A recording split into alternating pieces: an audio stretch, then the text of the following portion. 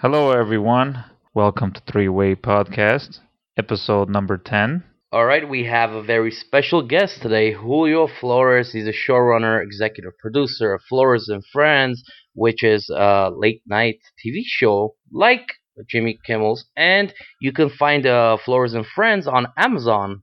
So definitely check Julio out. Julio, welcome to our show. Welcome, Thank Julio. you. You know, it's funny. You emailed me yesterday and said, I don't know if you heard about me doing a podcast. And I said, but I didn't respond. I said, sure. But inside my head, I was like, I listened to the podcast. What are you talking about? I heard this. I was wondering when you're going to ask me to come on.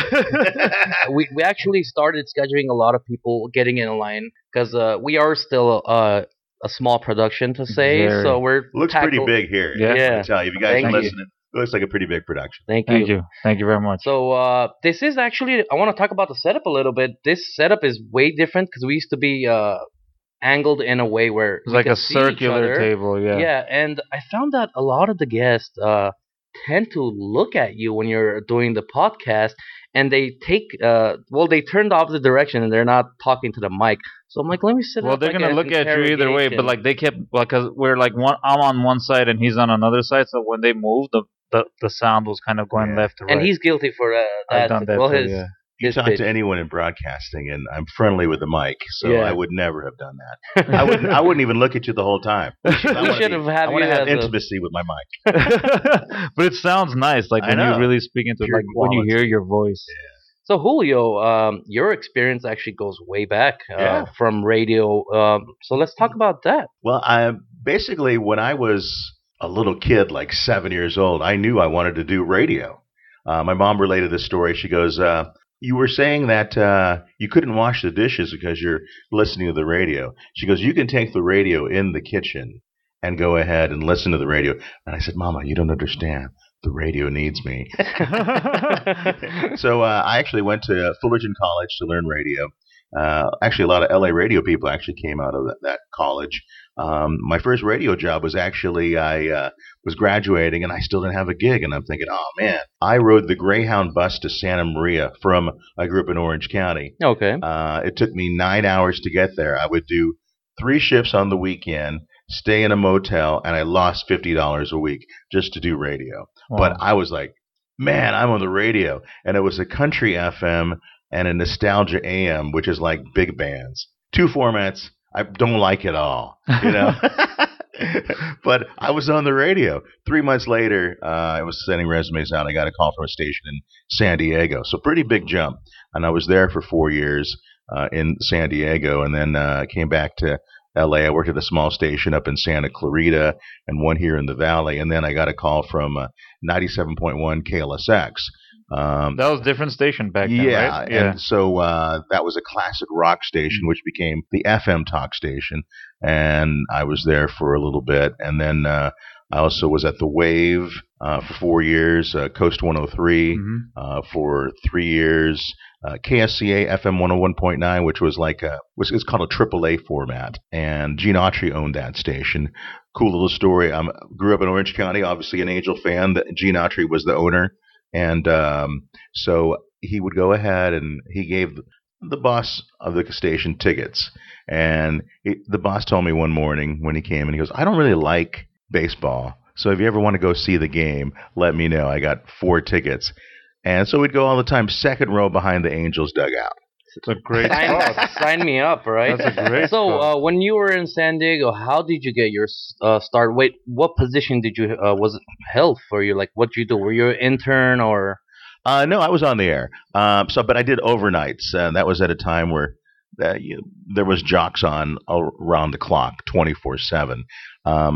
And again, I still didn't have a car, and I lived in Anaheim. And I remember when I did weekends, I took that Greyhound bus or the train to Oceanside, and I'd ride my skateboard to the radio station. And my boss, who I still keep in touch with, lives in North Carolina. He always laughs and says, "Do you still take your skateboard to the radio station?" It sounds like you're definitely passionate about the position because it's not easy just getting to work and. No, but you know, at the time, I remember many people would drive far just to be on the air. And then, my goal when I was in San Diego, I put a map of Los Angeles on my wall, and I knew that's where I wanted to go. And so That's a great city, though. I love San Diego. Yeah. But the point in San Diego is the bosses say it's pretty here, so we don't have to pay you.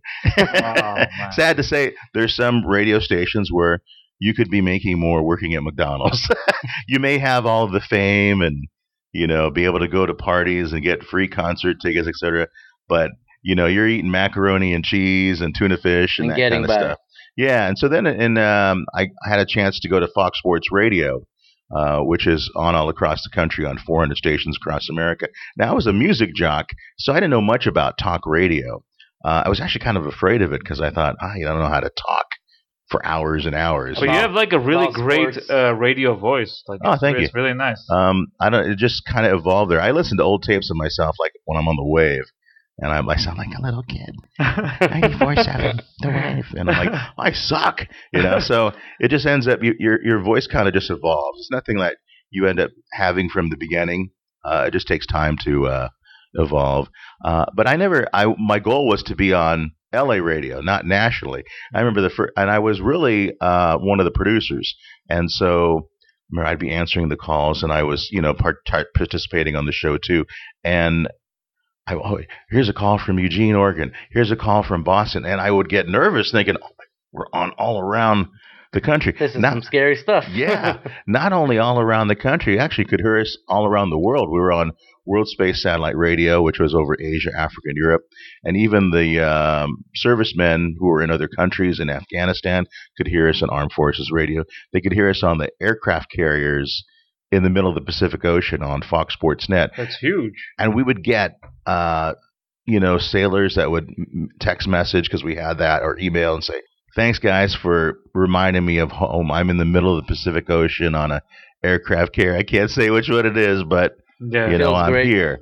And thanks, like I'm practically crying hearing about my home team. Yeah. So did you actually go to school for a radio Broadcasting? personality or broadcasting or?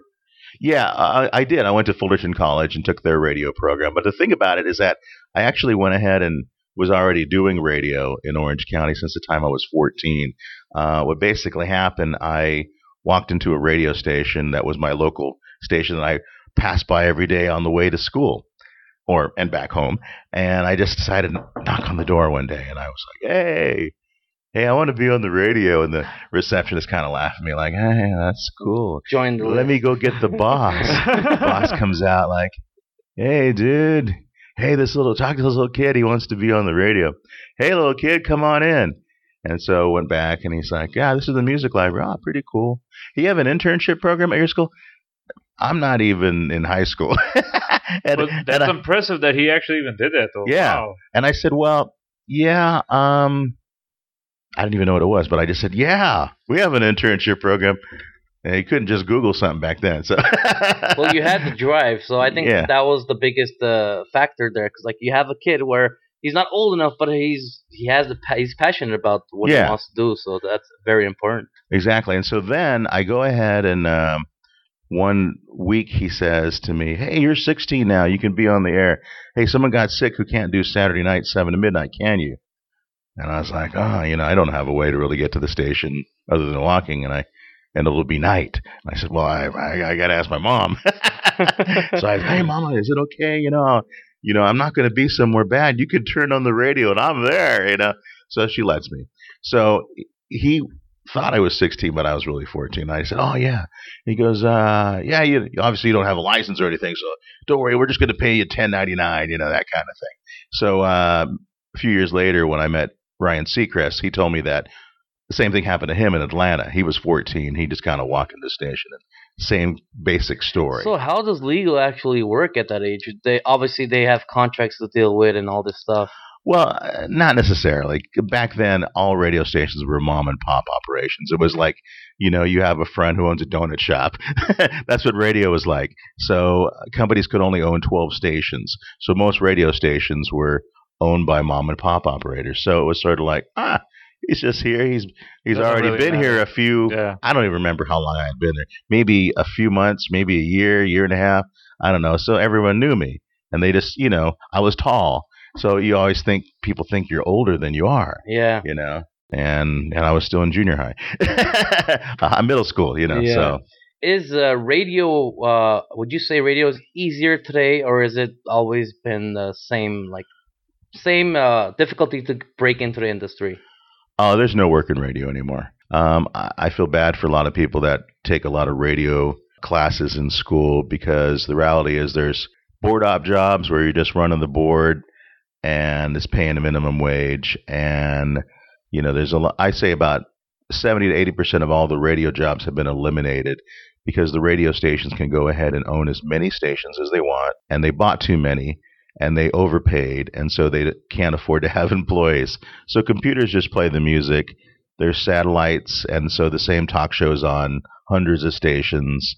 One jock will voice track dozens of other stations, so it's not the same anymore. Do you feel like that kind of gave birth to podcasters? Um, I think one thing that radio forgot was that they thought they could just be a jukebox and get away with it.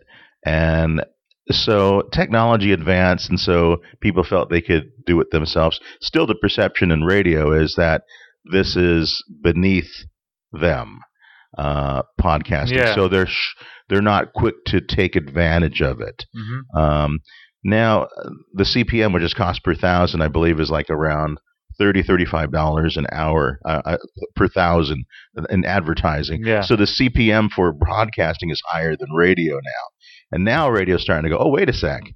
There was a guy named Norm Pattis who started a company called Westwood One, and they did most of the syndicated radio shows. He started a company called Podcast One because he already knew all the advertisers in New York. And so his company's doing well by having advertising for podcasts for people that were in radio or currently in radio or for celebrities. So he's doing pretty well with the concept. So it's garnered a lot more attention. I think there's a lot for drama podcasts. Endeavor, which is William Morris's company, they're developing podcasts into TV series, and other companies are doing that as well. New show, Julia Roberts' Homecoming, that was really a podcast. Limetown is a show that's going to be, I believe, on Netflix. And Dear John, that is a podcast from a company called Wonder, I believe, is the name of the company.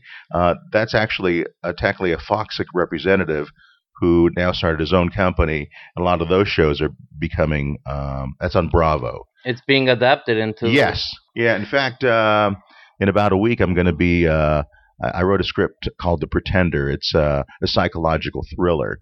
And I loved old time radio, but technically these performing arts podcasts is technically old time radio, Yeah. just with a modern flair. Yeah. And it's just like radio. It's like a radio play, basically, but people don't call it that. They call it a performing arts podcast. So in order to garner attention, I'm going to release this movie script in 6 podcasts and, try to do the same thing, garner attention. And the reason why a lot of the producers and working in TV now, they want to go ahead and have, whether it's like a graphic novel, like when we see how The Walking Dead became Yeah. a series because it already had a following. Same thing with these podcasts is they already have a following. So producers say, hey, okay, I could probably get some money for doing this because it already has a following. Yeah, I feel like that's a thing now. And like you said, even for movies, like I see a lot of films being made, and most of it, I feel like, is from novels. They're being adapted into feature films, which are incredible. And I'm sure original contents are still produced, but not at that volume where it used to be, where you would have a lot of original content being out there. Well, there's a lot. I feel like there's a lot of great material out there. So I mean, instead of just remaking things, or I guess you could take a little story or a novel and make it into a full production. But the podcasts, I don't think I've ever heard those that are like shows or like that. Sounds interesting. Yeah, it's like a story you're listening to, and so you close your eyes and you hear the sound effects, and you go ahead and hear the music. We did just for one of classes. It was motion picture sound. I made. I always loved Ray Bradbury as an author, and Mars is Heaven was an old time radio show. I think it was I forget the name of the show it was called that it was on. But so we did a modern day adaptation.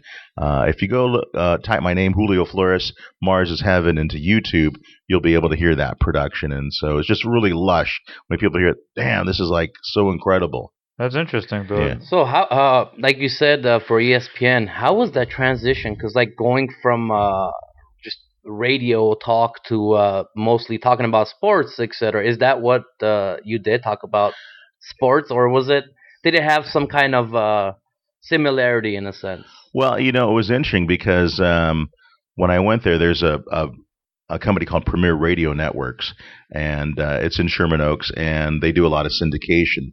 So I went to interview for a producer for Dr. Laura, who was a talk show host. She's only on XM Sirius, but previously she used to. It's like advice, relationships, that kind of stuff. Kind of like a Dr. Drew, I guess. Or? Yeah, basically. Yeah. And I could tell the guy that was interviewing me wasn't thinking that I was a good match. But he goes, hey, you know much about sports?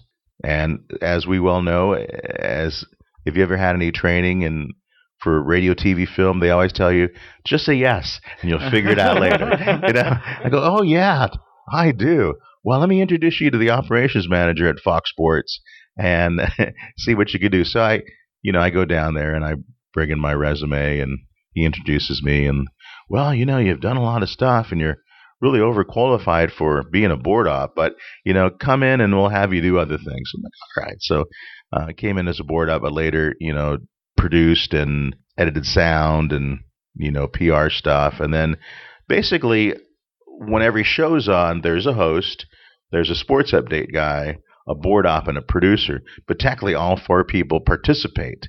And so as you kept going along, sometimes maybe you didn't have the producer. Now you're producing and running the board, and et cetera, that kind of. So then all of a sudden, whoever's your host may like to throw to you sometimes because you got a good take. Yeah. So then I just started, even though I wasn't quote unquote a host, it was like I was a co-host because I would talk all the time. And then all of a sudden, you're on 400 stations. We're even on a lot of FM sports stations around the country, like the Cowboys station.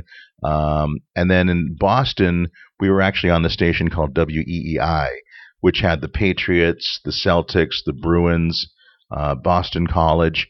And I'm telling you, even though I haven't been at Fox Sports for a little bit, I'll get requests from Boston as if I was part of their community. That's huge. So I have to be, even though I'm an Angel fan, I have to be a pseudo Red Sox fan and not a Yankee fan, because Fox Sports was never on in New York. Yeah.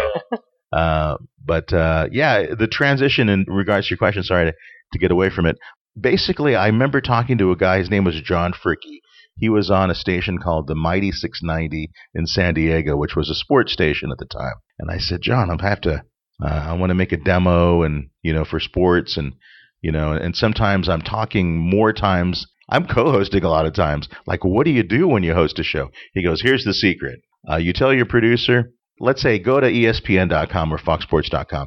Pick 5 to 7 of the top stories. Read those stories. Even print them out, underline them. And that's your monologue, okay? And then every hour, because you're on for 4 hours, your monologue starts over, blah, blah, blah, blah, blah, blah. You go through the whole thing. And you tell the producer, when anybody calls, we're only talking about these 5 stories. So by the end of that show, you are an expert of those 5 stories. And whenever you go ahead and you run out of things to talk about, you go to a call. That's like going to a song. Wow. And I was like, wow, that's pretty cool. And so that now I feel very confident that I could do general talk, relationship talk, whatever. It's just talking, because before, when you do music radio, you're kind of stuck in the sense that people think that you only talk for how long the intro is, 20 seconds, and then you get out, because it's not cool to go longer. Well, it's great for experience, Yeah. but like, do you get burnt out? Like when, or like how much could you do as a radio? Like if you're producing the show, you're a host, you have so many titles. Of course you get burned out, and hopefully you get some days off or vacation and that kind of stuff. But the reality in radio, there's you work holidays, sometimes you might work 6 days and that kind of stuff. So I don't know, if you're really into something, it doesn't seem like work. Sure. As long as I feel like it's like a passion or you're really enjoying it. Yeah, you're right. Yeah. It doesn't feel, even though you could put in long hours or work holidays. But I Yeah. noticed, speaking of the holiday, like I listen to K Rock a lot and Kevin and Bean show, Mhm. which for holidays they would just rerun like recorded episodes. So Well, you I'm guessing they hear, all do that. Yeah. well, for example, 92.3. A lot of them do that on the weekends. What they film on the weekdays, they basically But not even rerun it weekdays. on Yeah. weekends. Yeah. They'll bring back like old shows because they do a lot of funny stuff. Like they do like skits and stuff like that. So I mean, it makes sense. It makes sense. You Yeah. can't be doing like constantly 24 hours. Yeah, well, I used to produce Stern, and so I think even Stern has in his deal now. He gets like 2 or 3 months off a year, so a lot of those How shows. was working for like just that show, Howard Stern show? I mean, I was working for it when it was on terrestrial radio, Mhm. so I It mean, wasn't like any like it wasn't R-rated or mature themed as it is now. Like on no, because that's obviously why he got fined so many times yeah. by pushing the limit. The one thing about Howard, it's so funny because he said, the reality, I'm just playing a seventh grader who just learned about sax. That's who he's playing. And he's actually a pretty conservative guy. His his thing was that when he would go home, he just wanted to go hang out and play on the computer for the weekend because he was just so wiped out. From Yes, get getting away up. from. Yeah. And that kind of was hard on his marriage. It wasn't like he was a player or anything. In fact, it would be like when, let's say some hot girl came in, whatever, and then you'd hear when the mic was on, like ooh, but as soon as she was gone, it's like, dude, lights dull this place down because man, who knows if that girl had something and that kind of stuff. So very conservative guy. It wasn't like He's he was. professional. Yeah. So he's just playing an act. That's But all he's it a is. good like he's huge. I feel like in this Yeah. industry he's huge. Oh yeah, And totally. the good thing about the satellite radio for him is there is no limit to what he could do or say, pretty much. That's why he'll never go back to regular radio. Because you have something that's heavily regulated, and now whatever platform he's on, he has the opportunity not to pay so many fines. Because like that's millions of dollars he just spent a Could've year just on. saved. Yeah. Yeah. And he's making way more money doing On the satellite satellite radio, right? Yeah. Well, advertising is like the biggest deal. Same thing with YouTube and like. I think all the this biggest thing on the podcast satellite shows. I think satellite radio, it's pretty much Howard Stern. Like I feel like I'll give you a good example. Like my friends, the only reason they have for I think it's XM sat or what's the other one? XM satellite What's satellite radio on? series. Yeah. Yeah. The only reason they have that is for the Howard Stern show because they Yeah. enjoy it so much. Like Yeah. the music and all that, yeah, it's cool because you get it's not censored or Yeah. like, if whether you're listening to hip hop or trance or any type of music, but they mostly listen it for the Howard Stern show. Yeah, well, now they merged. So XM and Sirius are together now, so Oh. they're owned by the same company. So they're Yeah. getting better reception. The Yeah. reason why I say that is Oh. I remember when we had satellite, series in the car. Sirius, yeah. We would go to like areas where it was garage areas, or like you lose It was, no, reception. not even garage. Like I was driving down the street, like it would cut off sometimes. I would get That so was mad. annoying. I'm like, what's the point of paying for this satellite get cut radio to off, get cut off yeah, and man. you can't hear the show? Yeah, Sirius had worse signal, and Yep. XM always had like what's called terrestrial antennas in different places to try to make up for the bad spots. Mm. So That's a must for every. So I'm sure every- signal wise they're probably better. When you were working for Howard Stern as a producer, right? Uh-huh. Were you there actually when the show was being recorded, everything, or basically, I was here at the LA station, yeah?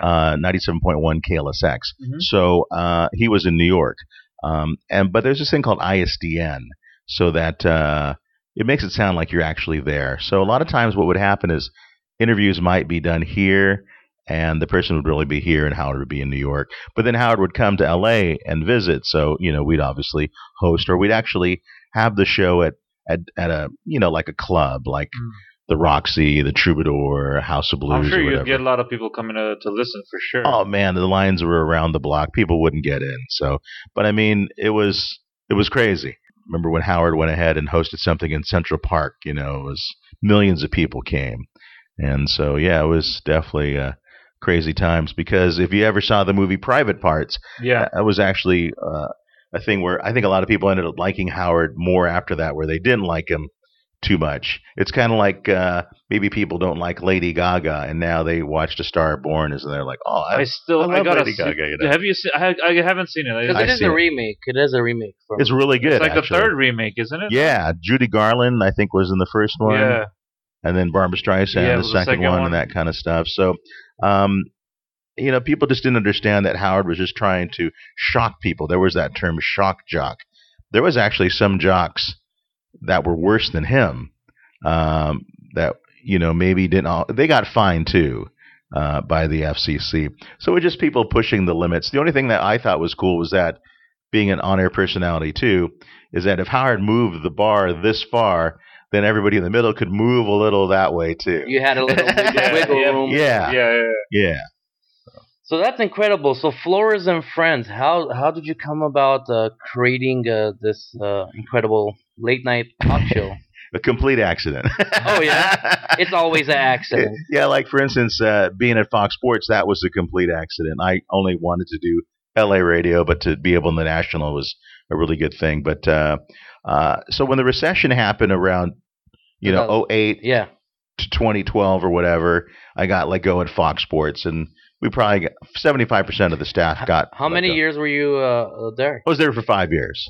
Yeah. Wow. So, we had a boss who had cancer, pancreatic cancer. He still lasted a long time, but a new boss came in, and typically in radio, when a new boss comes in, your time is limited. Is it because like they're usually coming in with their own crew? And... Exactly. I'm not going to say they distrust the new people, but you'll be there if you do a lot of stuff. I wore a lot of hats there, so I got to stay a little longer than most people. But once you teach the new people the ropes, and you're replaced, then you get replaced.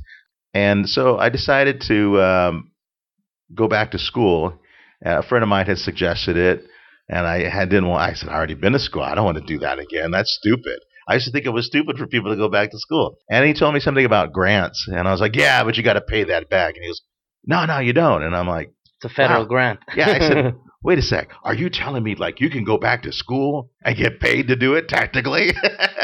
So that's what I did. I thought, okay, I'm going to find out audio's application to TV and film.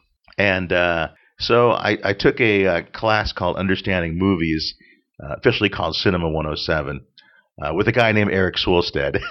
Yeah, I know him. He was the head of the department at Valley College, and I thought, wow, this is kind of cool. I don't really know anything about film. Radio people don't like TV.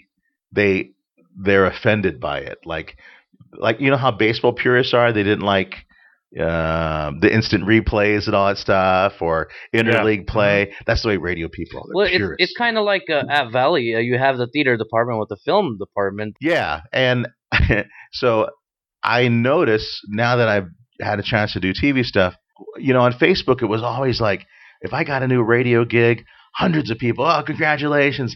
I do anything to do with the TV show, I don't hear one peep of a radio friend. But that's how we felt like when Ryan Seacrest flipped from Star 88.7 and started doing all this TV stuff. Oh, yeah, he's a traitor, that kind of thing. He's doing really good. Yeah, he is. Now. He's a multimillionaire. So what I decided, hey, I looked at the degree for cinema, and I said, there's a ton of TV stuff in there. I'll just become a cinema major and see what happens. And then got to know a lot of the professors who are great people there, like Dan Watanabe. And a lot of the professors are, USC graduates at Valley College in Los Angeles. And we had grants for doing a bunch of different stuff. And I used to tell them before, I was like, hey, why do we always interview film people when we have TV, voiceover, radio in the curriculum, but we never interview any of those people? Why don't I host a show where I can interview all those people? Those are all my friends. And it took like 3 years, and he finally said, yeah, we can do something. So we got all planned and hyped up, and like we said, there's always friction between departments, and then all of a sudden, we were awful the first show. Yeah, we couldn't get anything done. It was a disaster. Well, how hard is it to pull off something like that? It's impossible, I think. And so what happened was, I believe our funder felt we can't pull this off. It's just too much. So we had already kind of booked some other days, and so my closest friends from my film classes, we said, let's do this anyway. It's like we felt we really had the programming done and the guests done. Technically, maybe we didn't have that going on. Plus, you also have that factor of like being a student, and you Yeah. get to get away with a lot of stuff using like certain locations, etc. Yes. And Exactly. And so we always felt like there was someone throwing a monkey wrench in the bicycle spokes every time we did a show. Oh, we're not going to have equipment. We're not going to have people. I went ahead, I was Chanel Prime is the director. David Novello is the first AD who helped out a lot on this, mutual friends of ours. And we just said, let's find out what we have. So we sent out an email to all our friends. Hey, what do you have? Cameras, sound, lights? And we all let's all put it together. The first show back, we had the 7 cameras on the stage. wow, and all this stuff. And we just kept doing them every month. And we thought, wow, we're getting better. We had a friend who we had met through some projects who was a comedian. He wanted to be the sidekick. And he had a friend who is on Ray Donovan on Showtime, a guy named Mike McGill, and other Showtime shows. We got him to come on the show. I could tell he was very reluctant to do so. He's like, some school project. Who cares about that stuff? We have a hard time ourselves. Like I've been trying to pull in some guests myself to that are in the industry. Yeah. It's tough. Yeah. It's tough. And so the next day, this guy from Ray Donovan emails me, goes, wow, I was very impressed by the professionalism of your staff. Mind you, these are all students. We've just learned going over the years. And he says, when you guys are ready and you have a good pilot, would you give me a few DVDs? I'd like to show it to some people at Showtime and, have some other eyes see it too. So I thought, wow, we must be doing something right to be doing this. Yeah, you're getting noticed. Exactly. It's huge, though, yeah. Yeah, and so then I went ahead and I became an Emmy member as a student. And I started going to their events for 2 years or so. Now, everyone that goes, they don't know what it says on your little badge or whatever, your little card. They just figure, oh, you must be in the industry. So I got to know people through there. Then we ended up being able to talk to someone at Amazon. So we got a distribution-only deal with them. It's still personally self-funded, but we were actually on the ballot for outstanding dramas, variety series short form for the 2018. Congratulations. Yes. That's So really how good. hard was it to get it on, getting some sort of distribution deal with Amazon? Wasn't really easy. I mean, it was just a connection that I met at the Emmys. Okay. And so, all of those things I noticed in working and visiting people at the Emmy events is that none of that stuff is ever posted. It's just a who you know type thing. And then after a while, when you're at the events and you network, somebody says, oh, hey, this is my friend Julio. He does a show on Amazon. Oh, really? That kind of thing. They might not necessarily know who you are or the name of your show, but once you mention a big entity, that's always helpful. So all I say, probably from when I learned in radio all the way up to here, you just got to go ahead and be cool with everybody. Don't be a jerk. If you burn your bridges, you're going to meet that person again. 100%. We used to always say that in radio, that all the people that went up the ladder, you always saw them on the way back down. So if you burn somebody, hey, you're going to see them again. There was one girl I worked with at one station that was owned by Gene Autry, and she was difficult with everybody. Well, later on, I got to be in management, and she sent me resumes. And obviously, I didn't hire her because I knew what trouble she had caused a lot of people. So you have to be aware of those circumstances. Oh, you definitely have to be respectful and be humble, because like you said, you never know who your boss is going to be. It could be the person you went to school with, or It could be the intern, literally. Exactly. That's even be cool with the interns. Assistants, even as an actor, for example. Let's say you go into an audition, like the assistant, that's waiting in the counter where you have to sign in. Like you gotta just treat everybody with the same respect, because literally maybe that intern ends up being a casting director, or maybe ends up being a producer or something you just be a good person. Just treat everybody with respect, same way you want to be treated. I feel like, and that's it. I know I've met people that don't do that. I've met people that are a little bit they might be good when they see you and talk to you, but like they're I don't know. I like the fake people. Like I don't know. Like you see it in this industry. So, but I always look at it like this. I'm gonna be treating everybody with respect as long as I get treated the same way, and if they don't, Yeah, I then would it's on say them. in going to the Emmy events, and maybe people are nice because they know that once their show ends, they don't have a job. But I would say the people that are working are actually the nicest people. The ones that aren't working, they're the ones that kind of have this jealousy thing.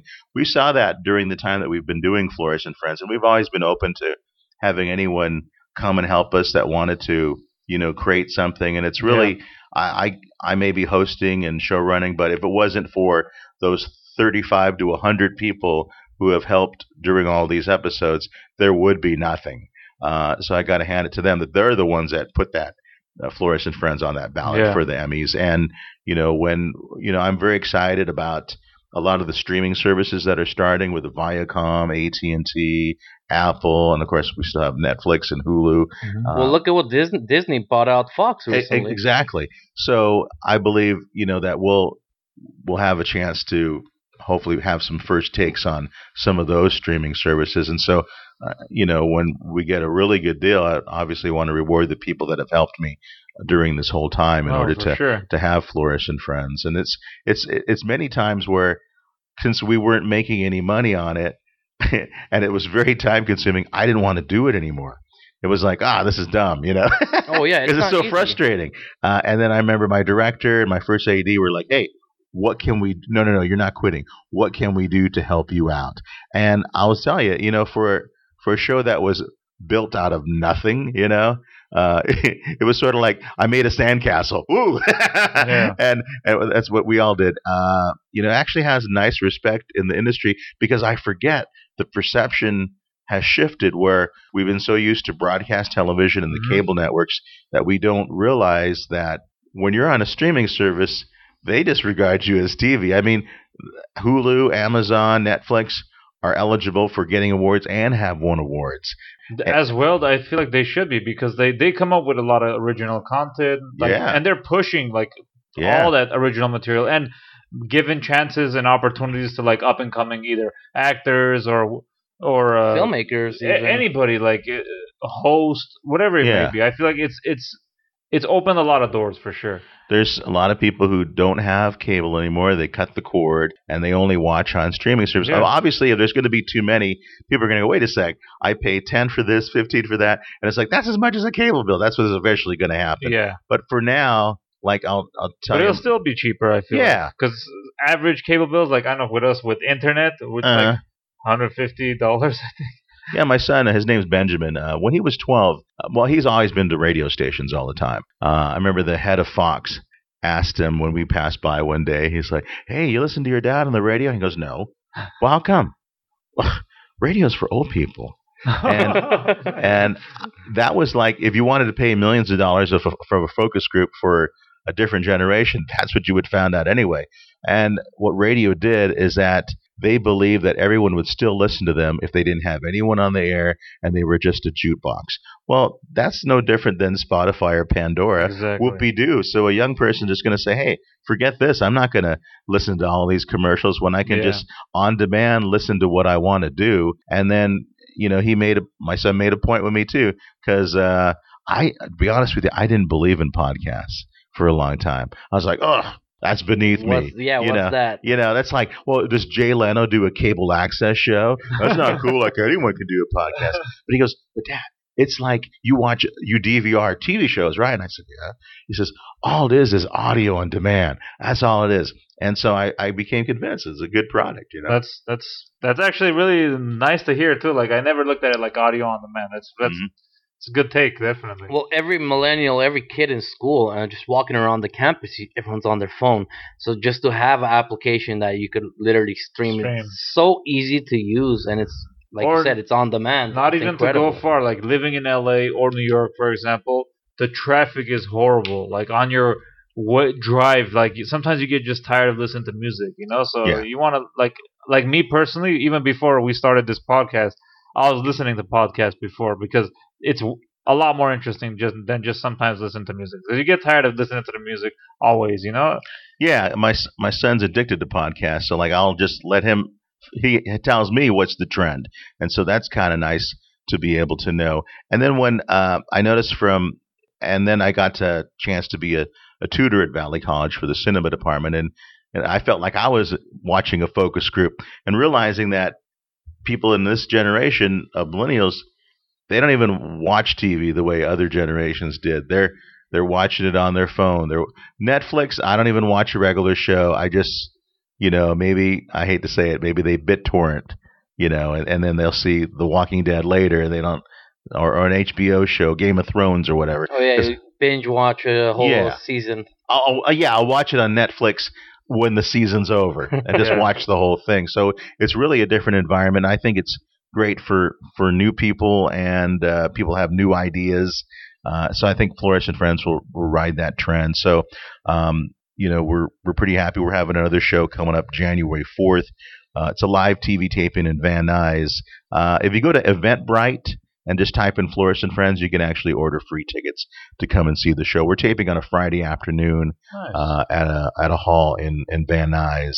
It was actually doing a benefit. It's a senior citizen center, and we thought it'd be cool to kind of give back to the community that way. That's what we've been doing, and going to some of these different places. And we did this one where senior living place that had tons of TV executives that are retired, and they wanted to participate because they worked at Warner and Paramount and that kind of stuff. So yeah, sometimes talking to older ones, you learn a lot of things too. For sure, they have all the wisdom and the life experiences. You have an area where you could use that's hopefully doesn't cost as much to rent a set or get a location. And yeah, that's another big thing. Not to also badmouth like schools, but like that's the best school you could go to, like just to talk to veterans and like the people that experienced it, which route they took, which worked, what didn't. Like just to hear that is huge. It's definitely a big deal, but I feel like you also have to experience it yourself. Of course, it's helpful to get the knowledge, but you have kind to of put it see in perspective. when you hear their wisdom, like you kind of know what might work, what might not, and then you'll have a little bit of idea what to try. I guess not to hurt yourself too much when you're going down that path. That's definitely the plan. Make it easy as possible, because it's never gonna go perfect. No. I'd say every show we do, if you could actually, I always almost thought it'd be cool to do a reality show of our show of what it takes to lead up to it, because there's always disasters going on. People fall out. We had one show where it seemed that our staff got stricken by a stomach virus, and a few hours before I lost the makeup artist and our first AD and et cetera, and we weren't sure the director was coming, And it gets so stressful. Yeah, and there was always, things happen where, it's sort of like what obstacle is going to happen, it's going to happen. So you just kind of get through it. And if you believe in something you're doing, you just keep going. And, just, again, things happen by accident. I'll tell you another thing. I never really been into acting. Just wasn't my thing. But I took acting classes because of wanting to be a director.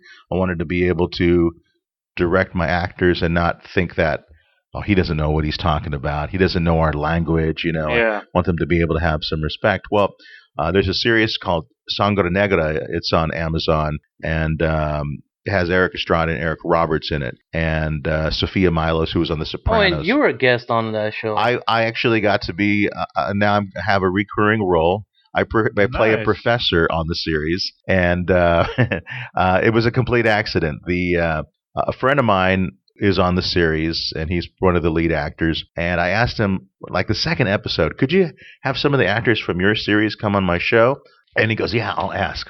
And then they came on, and then later the producer called the next day and says, hey, all my actors are talking about some show called Flores and Friends. What is this, And then they came on, the producer and the director, on a later episode. And then they called me one day and they say, hey, you know what? We don't even know if you're an actor, but we love your persona on the show. And we have this character named Professor Nunez, and we would like you to be on the series. Yeah. We think that you're him. And I said, okay. So I go and I audition, and they're like, wow, you're really good, and I'm just thinking, I'm just learning from what the classes I took. Yeah. I go on set, and I do my scene. It took a while to do, but I see other actors there who have seen in a lot of things, those everyday actors. Yeah. And they go, man, you're really good. How long you been acting? And I was like, this 2 is my days first and gig. 3 hours. So what I'm saying is that you never know what else is going to happen. Then we interviewed this other lady who's big in Spanish television. Turns out she has an agency, and she asked me like, oh, there's this one acting thing I need you, and want to know if you're interested in. I actually turned it down because I said I'm not really an actor, I'm just. And then it's actually a series that's big on Armenian TV. Oh yeah. And I guess they were going to dub it, but I was still going to speak English. I guess they have it mixed. Yeah. There's a couple, I think, novellas that they show on Armenian channels. Yeah. And so then recently, I took her to an Emmy party for the writers, and I was trying to pitch her again, like, oh, I didn't even know what it was. And I said, I didn't mean to disrespect you, but I didn't really know you, and I didn't know it was legit or anything. What I'm My getting myself apologies into. to you, that kind of stuff. Oh, and I said, I didn't want you to, because if someone says, send me your reel, and I'm like, don't really have one, dude. It's just people helping out friends, and they have, once you start getting a little higher, somebody has a new project or something, and sometimes you'll just get IMDb credit. Maybe you'll get a little That's bit awesome. of money, but it's just kind of funny how it just kind of snowballs. Yeah. You have to be open, and that's one thing I'm realizing. Like, of course, and I said this in previous episodes. So I don't want to repeat myself and get the audience's ears bleeding. But I love writing. I'm trying out acting now. I have representation. But yeah, you just have to keep a open mind and try everything that whatever is thrown at you. works. Yeah. But, is that show on Netflix right now? What was this? Sangre Negra. No, it's on Amazon. It's on Amazon. Okay. The first episode's on there. We did have a screening at Warner Brothers Studios for. Is it a pilot or it's? It is a pilot, but now they have 10 episodes, and so they're actually trying to bring it somewhere else. Oh. There's another new series that's called The City. The producers there have talked to NBC quite heavily and Netflix, and they're going to come on the show pretty soon. But the PR agent just told me, oh, he's looking for some other actors for his series, and so again, I might have an opportunity to be on a series. Just because of people you know. Awesome. Keep your fingers crossed. You don't even have an agent. I don't have an agent. That's crazy, man. You're 100% profit. 100% profit. So this is one thing that people say is that they just say, "Hey man, you're such a good guy. I really enjoy your style. You're just good people, and I want to work with you." Because I would say, especially going back to school, that's one thing I noticed professors really stated is that you may not be able to get to pitch your project the first, second meeting, but they're really trying to discern is what kind of person you are. Would I want to work with this person every day? Because in TV and film, you're working 19, 20 hours a day sometimes. Definitely. So they want to know if you're a jerk. Just tell me up front. Don't be all sugarcoaty and and that then kind of ruin stuff. it for everyone else later. Yeah, and your reputation will follow you. So if you're a troublemaker, someone will say, "Oh yeah, man, nice." I would say I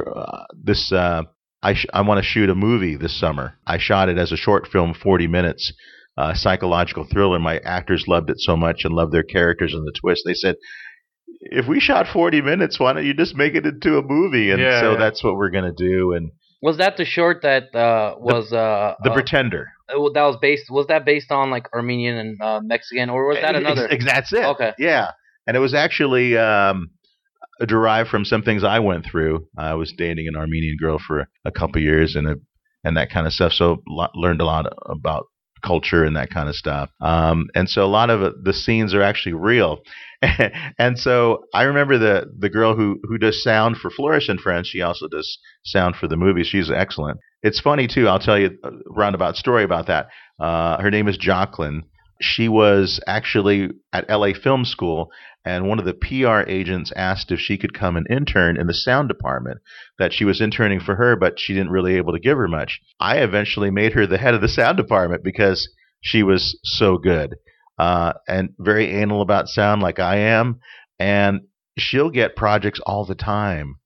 Based when she drops it on her resume, I'm the head of sound for Flores and Friends on Amazon. Boom. Instantaneous freelance work. So, and remember, again, that's a nice story. She was freelance and she was just interning, and now she's the head of the department. And that's a really big thing to have on your resume. It's like kind of like having a lead actor role or something. Yeah. Like that. Now I forgot the original thing we were going to.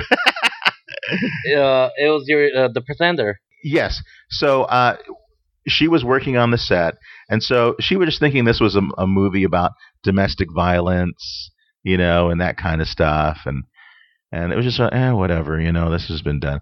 Then she realizes, wait a sec, why is the husband talking? Why is this girl treating him this way?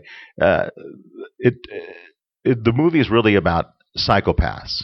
It's something we think is like people like Hitler and that kind of stuff. But psychopaths are really everyday people who are manipulating us, and we don't even realize it. And you don't learn that till the end. I'm not really giving the movie away. Yeah. I'm just saying that this is something that we should all learn. And so when I originally wrote this script in a film class, the professor said, "Oh, your protagonist, which is your lead actor, is always supposed to be a different person by the end of the movie. Now, in this scenario, your lead actor doesn't change because she's a psychopath, but the audience learns from this." And he goes, "This will be a big deal on film festival circuits because they love talking about stuff to do with mental illness." Yeah. And I understand maybe people can't control what they are and that kind of stuff, but for us, you could practically, dealing with someone like that, you have no idea you're being manipulated, and they could be cheating on you, sleeping with other people. You don't have any idea, and that kind of stuff. But if you love Latino culture, Armenian culture, if you read the script and you see the film later, I'll tell you guys. If you allow me, I'll come on again and we'll talk about, of course, because I want to make this into a drama podcast, and hopefully it'll be huge and people will be excited about each episode. And so it's about 100 pages, so we're probably going to break it up to about 6 episodes. Nice. So we'll release that as drama podcasts and all the platforms. And you said you did it as a short. Is that something that you wanna pitch? Use that short as a pitching tool and get your work out there, or do you just want to keep it independent and do the feature film? I love being a writer, and that's why I'm actually in the writers group in the Emmys, even though I could be in the performers or producing. I want to go ahead and be able to go to all those special invite things with writers that have been around a long time. And it was so funny because I went to the performers party at the Emmys and everyone's dressed and, looking hot, and there's tons of people. I go to the writers one and it's so quiet and staunchy, and I'm with a stunningly hot girl from Spanish television, and and I told her, "Well, you're gonna have to dress conservative, okay?" And she goes, "Okay, no problem. I'll wear a long dress, and that kind of stuff." But it was so funny because it was so ding ding ding dinner, like like wow, this is everyone's like 70 or older, and it's a different crowd. Yeah, exactly. So here's a story I was just telling one of our professors, Dan Watanabe. In going to the Emmy events, I met a lot of actors from the show Viva on Stars. Great show. I didn't know much about it. There's a showrunner named Tanya Sriracha, also a showrunner named Gloria Kellett, who's on One Day at a Time, the showrunner for that show. I went to a seminar called Latinx, and they were talking about how they're unable to find Latin writers. And I was like, what? I was under this perception that, man, it's so hard to get in. She goes, I've looked for Latin writers because I've heard of them writing short stories or poems, and I'll contact them through YouTube and Facebook. And I'm like, really? And this lead actor, Michelle Prada, she auditioned for the show and is the lead actor in the series. She didn't even have an agent. She just heard about it and then did a recorded audition. Oh, okay, self-tape. Yeah. And so this is what they said, is that they're having such a hard time finding Latin writers. So I became inspired in my mind to say, I need to finish this movie script. It's not necessary to pitch the movie, though that would be wonderful, but I want to get on one of these writing staffs of one of these showrunners that are really working hard to move forward Latino issues. Yeah. They call it Latinx now, so it's non-gender. Definitely use your experience as a tool to... Yeah. And so these showrunners said in the seminar is that they love to hire writers so that they can go ahead and make them a showrunner of another show because they have overall deals like with Netflix and Stars. And I thought, wow, I don't really hear people saying that. Usually it's like, this is my stuff and, I'm not going to try to be giving to anyone else. Yeah. So I was really impressed. So that's kind of like I mean, I personally think that just like all these other things, I would get this connection, and then someone would make my movie anyway by accident because it's like, I really liked your script, by the way. I mean, let me do that too. Okay. Well, there's always that chance, though. I mean, if Yeah. you're in the right. I mean, you never know. You Yeah. just have to Never act on it because I feel like everyone gets a shot. You just have Yeah. to not let that opportunity be wasted. Be and just present jump and I on guess it. just acknowledge. I don't. I just feel we could go ahead and. I lost my thought. It'll come to me later. But that's I mean the parties you go to for the Emmys that's really big though. You're meeting a lot Yeah. of people. Is that difficult to join, or how would that work? You have to be. Well, I first originally qualified. started as a student membership, which technically anyone can do that. It's very limited. But then I just started meeting people, and then this past year when I wanted to move up to real membership, because this is what a friend of mine, she's was on Anger Management. She'd been in a lot of comedies, Yeah. and she said, "Oh, you should submit Flores and Friends to the Emmys." And I'm like, well, how do I do that? She told me the procedure and and I'm like, oh, okay. It was a pain in the butt, and I'm I had sure. to get my thing so that I could be a real member. And they're like, oh, well, technically you have been with us for a couple of years. You're qualified. That kind of stuff. Well, and then I had to submit all these records and all this stuff and, show that I had some viewership and all this type of stuff. Because, Amazon, even though they have, I think the latest quote was 115 million people have Amazon Prime, but yet they're really tight with their numbers. And it could be because maybe they don't have as much as maybe a broadcast television has. Yeah. And that kind, so they don't want to look stupid. And I understand that. But nevertheless, things are changing. Streaming services are really, I mean, I think it was, what was the Emmys, there was more streaming services and cable shows that were nominated as opposed to broadcast television. It wasn't that. Wow. I think This Is Us was the only one that really was from broadcast TV. That made it.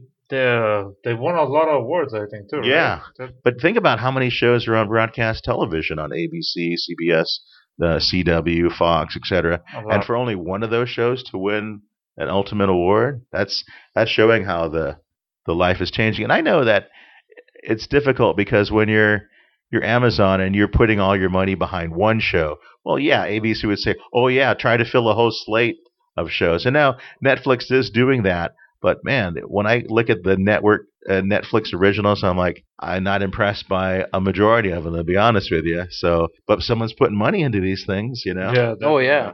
We want to thank you so much for coming, Julio. But before we will let you go, Flores and Friends, it's a pretty big deal. I've seen a couple episodes. You have a serious lineup of guests, and Thank you. I feel like that's very important. Are we ever gonna be on there too? I've never. How do I don't think people- I've done a show like that. You mentioned Eventbrite. How do people go about like purchasing the tickets or getting in there for as an audience member? Yeah. So if you go to Eventbrite and just type in Flores and Friends, there'll be a link to get tickets. You can have, I believe, up to 4. And it's free. And so it'll be Friday, January 4th. We'll be taping episode 1 of season 3. And it'll tape from noon to 4. So certainly come out and check that out. Yeah, beyond that, we're doing it in different places because we're doing it like, we want to give back to the community and they can come and see something that's a free event and see how TV production is. It's so funny. We had plenty of episodes where we had some people who were so excited about the show that we made them a PA on the show, and they've moved up from there because they just had so much, they were so into it. And it's amazing how many PR companies and management companies will call and they're like, can I book my actor? Can I book my group? And it's just like a flood. Whenever they hear we have a new episode, I have too much. And so, when we tape, we usually tape 2 or 3 episodes at a time. So. And how long is the period of taping 2-3 episodes? Well, the pattern we have is that it takes us about 4 hours. Sometimes we'll go over. Sometimes, we'll mix it up. You won't necessarily be watching a show where it'll be, fluid all the way. We used to do that, but just for timescape, if we'll do all the interviews together, all the comedians together, and then we'll do a lot of our sketches. That's one thing I wanted to tell you too, is that we'll have sketches just like Saturday Night Live. We'll have an opening sketch. Our little thing we say at the end is almost live from Los Angeles. It's Flores and Friends. We do a top ocho, which technically top ocho plus two, which is basically like Letterman's top 10. And everything kind of has a Latin flavor to it. And other little bits that we'll do. We do the Flores Report, which is kind of like Weekend Update. Yeah. And have a little guest at the end. And it's, a lot of parody, that kind of stuff. And you'll be amazed at how many actors will say to us when we're interviewing, why didn't you ask me to be in a sketch? So now when I go to Emmy events, I have people, and it's a lot, and I can't recognize everybody because I got a good memory and that kind of stuff, and people go, oh, I'm on this show. Oh, okay, I'd love to be on the show, and if I get to be on the show, could I be in a sketch? Sketches are fun, yeah, definitely. That'd be cool. And so when I met James Corden, he was really reassuring to me, and said that. He says, you end up having a thing where people remember you by, and if they want to be in a sketch, that's what you're being remembered for. Like my show is Carpool Karaoke, so you got to find a little signature thing that can help. But I'd say all the other hosts have been really supportive. Conan, I've met him at Emmy events, and Seth Meyers, and of course James Corden as well. Wow! So congratulations on your successes, and definitely keep at it. And then, what's the best way people could get in touch with you? Like, so they could catch your show on Amazon right now, right? Yeah. I would say, you could go ahead and look me up on Facebook. You can look at Julio Flores, Fox Sports Radio. Originally when I was at Fox, I actually didn't do social media, and they made us do it. So I just kept that handle. It's the same thing for Instagram, Julio Flores, Fox Sports Radio. And, send me a friend's request. If you want to direct message me, feel free to. And Twitter to Julio and Fox is that. And floresandfriends.com is our website as well. And definitely, we all try to help each other out. Growing up, I grew up in Orange County. It was very, very Republican, staunch Republican. And not until growing up in LA, did I realize there was another viewpoint and that kind of stuff, and that kind of thing. So, but being Latino, certainly want to go ahead and help each other out. No, for sure, that kind of stuff, and the Armenian community too. A lot in common. Yes, exactly. Yes. Well, Julio Flores, thank you so much. Everyone, thank you very much. Check out Flores and Friends on January 4th. Yes, thank you so much. Thanks for being here. Yeah, we had a great time, man. Definitely. Thank you, Julio.